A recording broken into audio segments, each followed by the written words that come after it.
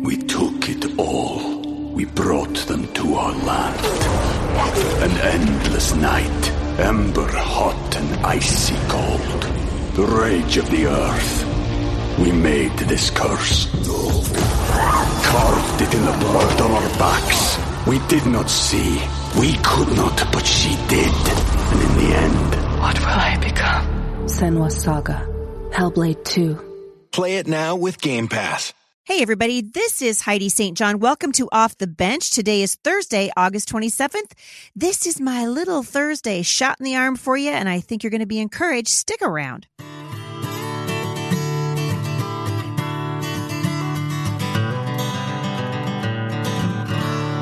So I'm glad you guys have joined me today. This is sort of my 10-minute shout out. You know, we're doing these on Tuesdays and Thursdays.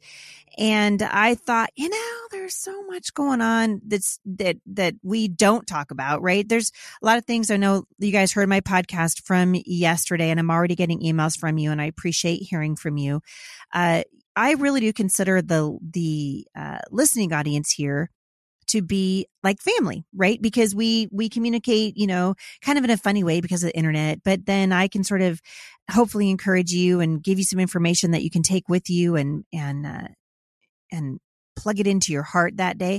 And I've been thinking a lot about what it means to sort of love each other. Like, how do we love each other in the midst of all this? And I told you the fear is really bothering me because I believe the Bible teaches that fear is a spirit. And I've seen it sort of attach itself to people. This is a very weird time. And I've never seen anything like it. I've never seen fear like I've seen that started in March, I guess, with the rise of the Rona. And like 3 weeks since the lockdown, we began to see real fear and real uncertainty in our family, in the eyes of our grandsons. I told you guys that's how I started calling it the Rona, because my youngest daughter, who's very naturally intuitive, she's very tenderhearted. She began to sort of obsess over the potential outcomes of the virus, which started when she went up to a family member that she loved, and that person kind of jumped away from her and made her, insecure and sad. And I watched her brow furrow, and the questions that she was asking me revealed that she was really dealing with fear. And I'm going to try to encourage you guys as you deal with your children, as you shepherd your children through all of this. What does it look like to cast out fear? And Sailor looked at me, and I just never, I wish you guys all could meet her. She's the sweetest thing, the biggest brown eyes you've ever seen in your life. And she just was like, Mama, where's the virus? Can Grandma get it from me? Is it on my pillow? Is it in the car? Why can't we go to church? Remember, this is in the very beginning of it. And honestly, I didn't have the answers to her questions. All I knew at the time was that I didn't want her little heart to be taken captive by the spirit of fear. And so as I prayed for her, peace just flooded my heart, and I felt a little giggle sort of rise up in me. And I thought, laughter, that's what we need. We need a little humor. We need a little levity. And so I accidentally gave COVID-19 a nickname. I don't know if I ever told you guys the story. So, I called it, and I still do because it sort of seems to have stuck. I call it the Rona. And since her questions I could see were not going to be easily answered, I was thinking about the Bible saying that perfect love casts out fear, right? That's 1 John 4:18. Perfect love, it casts out, it expels fear. And I was like, Lord, help me cast it out. How do I cast out this spirit away from my daughter? How do I cast out and expel fear from our home?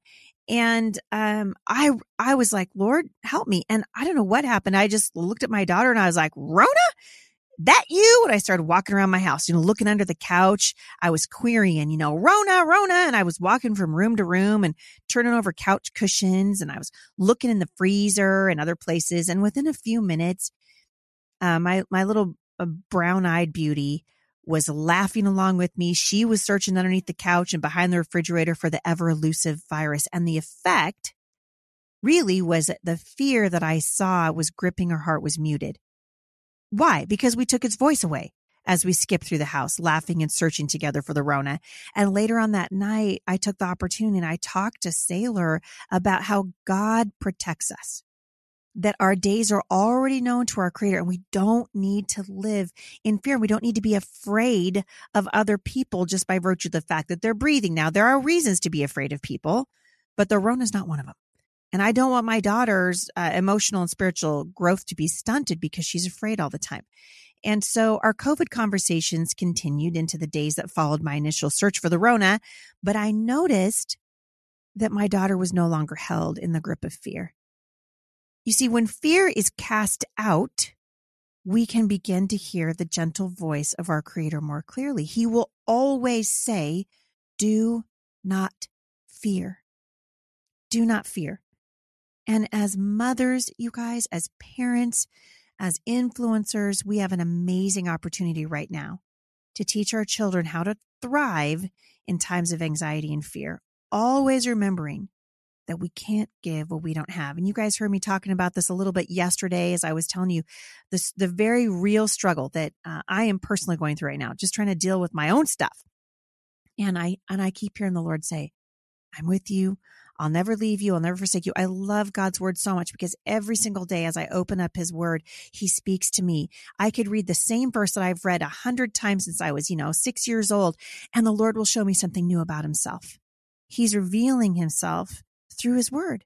It's a precious, precious time for us to be like, Lord, show me a little bit more about yourself today. Show me how you see me as I look in the mirror today. Show me how to see the world.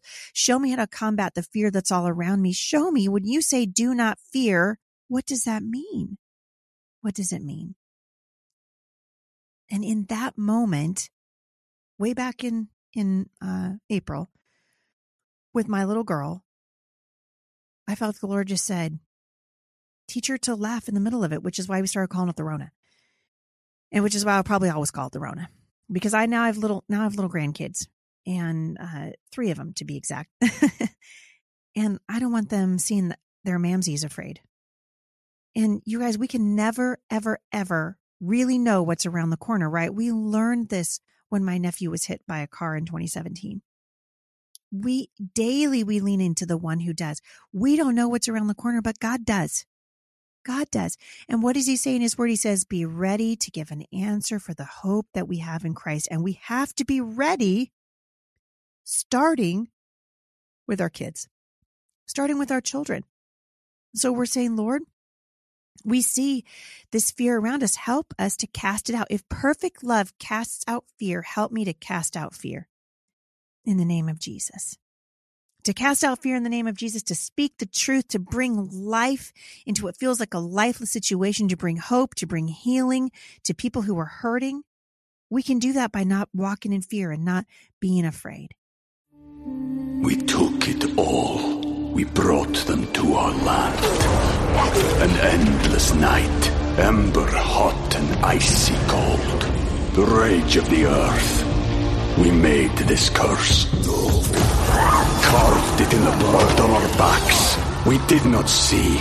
We could not, but she did. And in the end, What will I become? Senua's Saga. Hellblade 2. Play it now with Game Pass.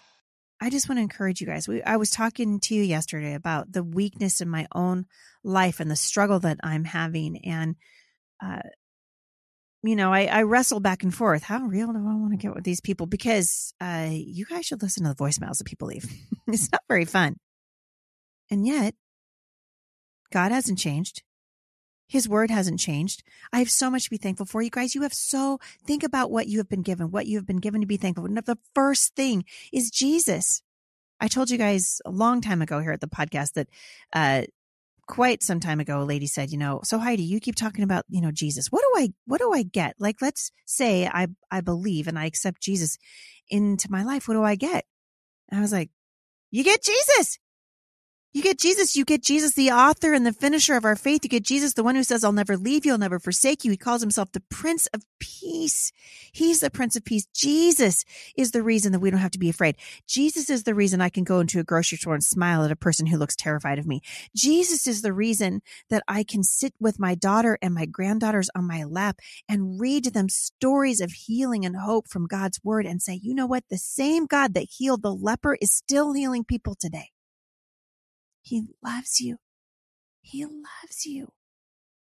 You are so loved. And if we believe that our days have already been ordained for us, and if we believe that as we go about our day, and as we interact with the people around us, that we really are God's ambassadors. The Bible teaches us that we are therefore Christ's ambassadors, as if Christ were making his appeal, literally making his appeal through us. He was saying, come back to me. And I think, boy, you guys, I can hear him right now calling his church, come back to me. You've wandered so far away. Come back to me. Come back to me. And who is he using right now? He's using you, and he's using me. He's using you. God said, don't be afraid. Perfect love really does cast out fear. And if you are shepherding a child through this right now, can I just encourage you, step into the role and realize that because of God's grace, because of his mercy, you really can cast out fear in the name of Jesus. Ask him what that's supposed to look like, you guys, because I think as we move closer and closer into the fall, and as the summertime sort of disappears in our rearview mirror, the Lord is still going to be on his throne. He's still going to be intimately interested in the well-being of your children. He wants you to shepherd your children for such a time as this. And we're going to talk a little bit about that tomorrow. I'm going to kind of continue this conversation and talk about, do you guys remember when Hillary Clinton famously said that it took a village to raise a child?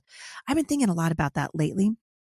And what does it look like for such a time as this? What does it look like right now to be shepherding a child?